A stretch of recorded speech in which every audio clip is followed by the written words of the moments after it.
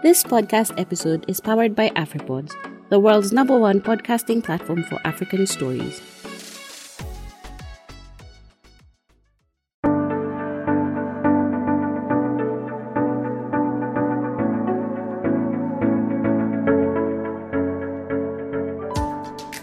Hello, welcome to the second edition of the Angaza Awards. This is an Angaza Awards Judges podcast hosted by the Kenyan Wall Street.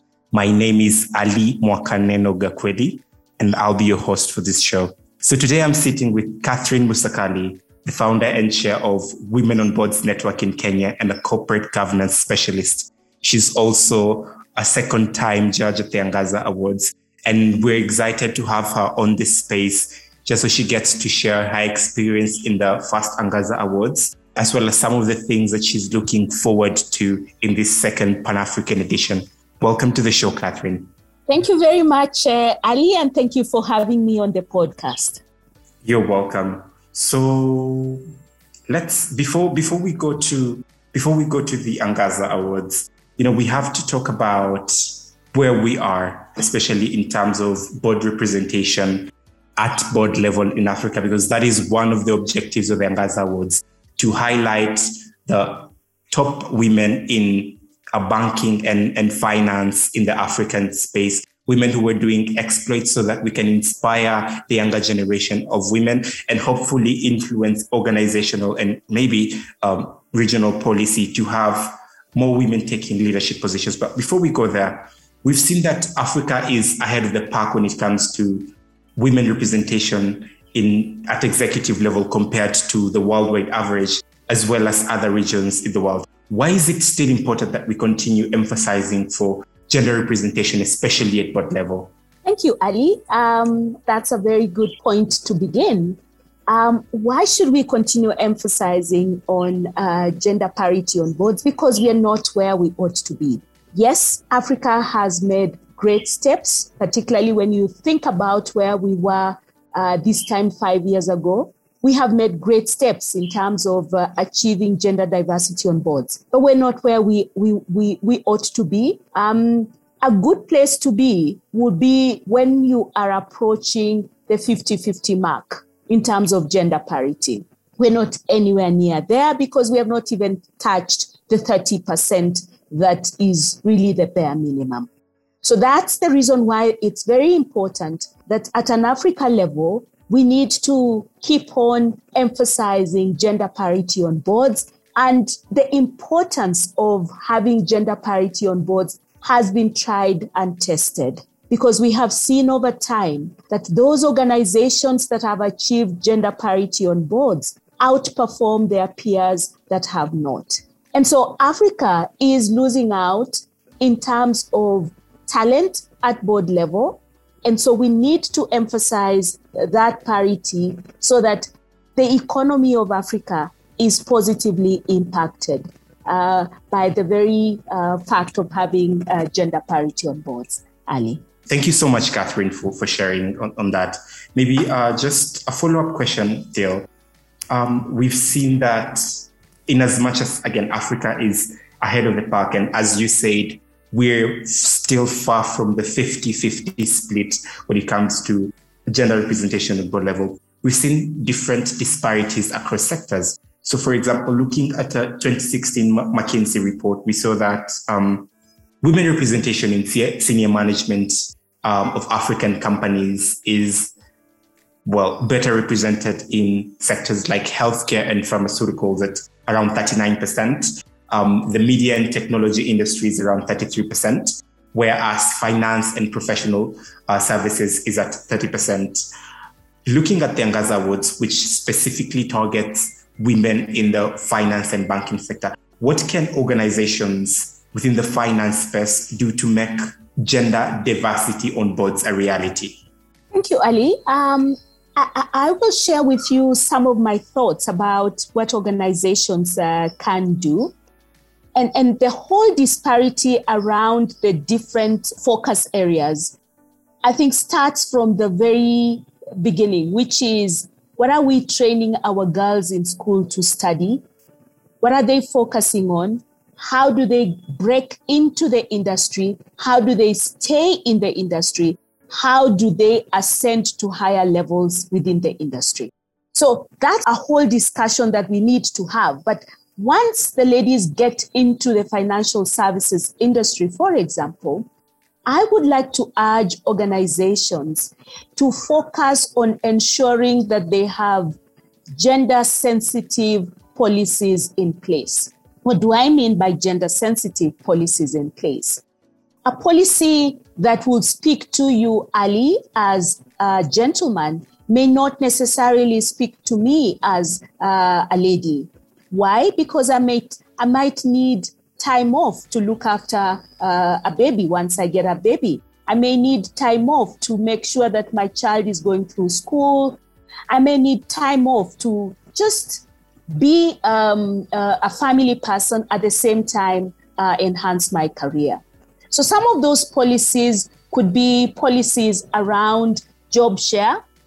If we have policies around job share that allow me to just do what I need to do and not lose out on my career. Policies around telecommuting, allowing me to work from home. And that is one thing that COVID has taught us. Policies around mentorship for women so that women can see that it's been done by other people. And that's why Angaza Awards is so important, because we are showcasing these ladies within the financial services sector who have performed so well. And they're able to share their stories about how they have done it. And in that way, they are then able to influence other women to ensure that they build their career within the financial services sector. So gender-friendly policies, mentorship opportunities are some of the initiatives that organizations can have. But in addition to that, you cannot achieve anything if the tone at the top is not right. So if the board of these organizations, if the senior management of these organizations is not minded to focus on gender parity, to focus on growing the female talent within the organization, then we are not getting anywhere. And so it's important that the tone at the top is right. We are looking out for the talent within the women. We are focusing on growing their careers. We are focusing at individual level. So speak to me, Catherine, as somebody who has joined your organization. Find out my personal circumstances, my space, where am I, and how can you help me grow my career? So individualizing those policies also goes a long way in terms of ensuring we have gender parity on boards, Ali. Let's tap into your experience a little bit. So as a corporate governance stroke legal expert, what do you, from a legal point of view rather, what do you think, or what are some of the conscious steps that companies in the African finance space could take to improve gender representation in top management? First and foremost, it is empowering the employees that they have. So empowering the female employees and having in place policies that speak to those individual employees, so that when somebody joins the organization, it is to speak to that person and ask them, where do you want to go? How far can you get in terms of your career? And there are very many HR tools which can help us assess both emotional intelligence and intellectual intelligence in terms of how far the person can go. And then using that knowledge to then have tailor-made solutions for each employee. We must ensure that organizations are having discussions around talent within the organization. And here I'm talking about talent in terms of growing the ladies that we have within the organization. So talent discussions, focusing on the ladies, putting in place mechanisms that can support each of those ladies to grow within the organization, being conscious that these ladies require certain support to be able to grow. And I'll give you a very simple example. When I was employed by Shell many years ago, I it was very clear within Shell that for one to grow in the organization, you needed to have cross-border experience. And so I got an opportunity to go and work outside of the country, but I had a young baby. And you know what Shell did? Shell told me, you know what? You can go with your baby. We will pay for the baby to go with you. But in addition to that, we will also support for you to have a minder in London. You know, that type of support for talent within the organization will go a long way into supporting the ladies that we have in the various organizations to grow in their career. But in addition to that, we must have programs that help these ladies focus on their own internal capabilities and how to grow themselves as leaders. So assessing your own, be inward looking. So help me access programs that are inward looking for me, and they help me tease out my strengths and weaknesses and how I can then deal with the weaknesses that I have. So those are some of the things that I think would go a long way in improving the leadership, or rather the ladies that we have within organizations, and empowering them to grow to higher levels. Just being there and telling them that it's possible, it's been done, and it can be done is really important. On to the Angaza Awards. As I said earlier, it's the second time we're holding the Angaza Awards, and it's also the second time that we're having you here. Maybe let's recount on your experience last year. What was your favorite thing in the 2020 edition of the Angaza Awards? Two things that were my favorites, and I'm struggling to put one ahead of the other, but maybe let me start with one that I think really stood out for me. The one thing that really stood out for me was the quality of applicants that we got. We got wonderful applicants, women who have been there, done that, and achieved so much. When you look at the winners, the 3 winners, for example, they had achieved so much in their careers. And that, for me, really stood out.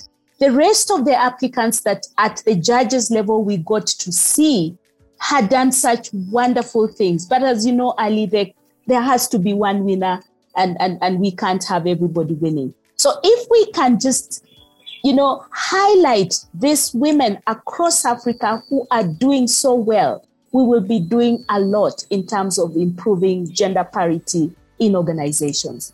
The second thing that I really liked about the Angaza Awards last year was the way the team put together the awards, the process that was followed, the support that the judges were given so that they can deliver their work in an enabled environment was awesome.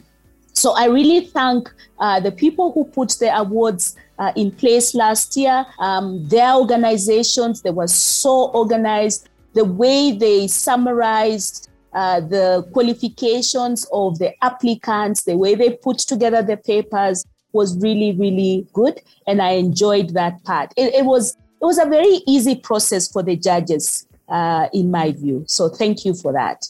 You're welcome. And maybe looking towards this edition, as you know, we're going bigger. So this year's Angaza Awards will cover not only Eastern Africa as we did last year, it's going to be the whole continent. So 54 countries here. Mm-hmm. What are you looking up to this year, and what advice do you have for applicants? I'm looking forward to very many applicants coming in. I am looking for difficulty in judging, so to speak, because in my view, going out to Africa, we are going to have very many applicants.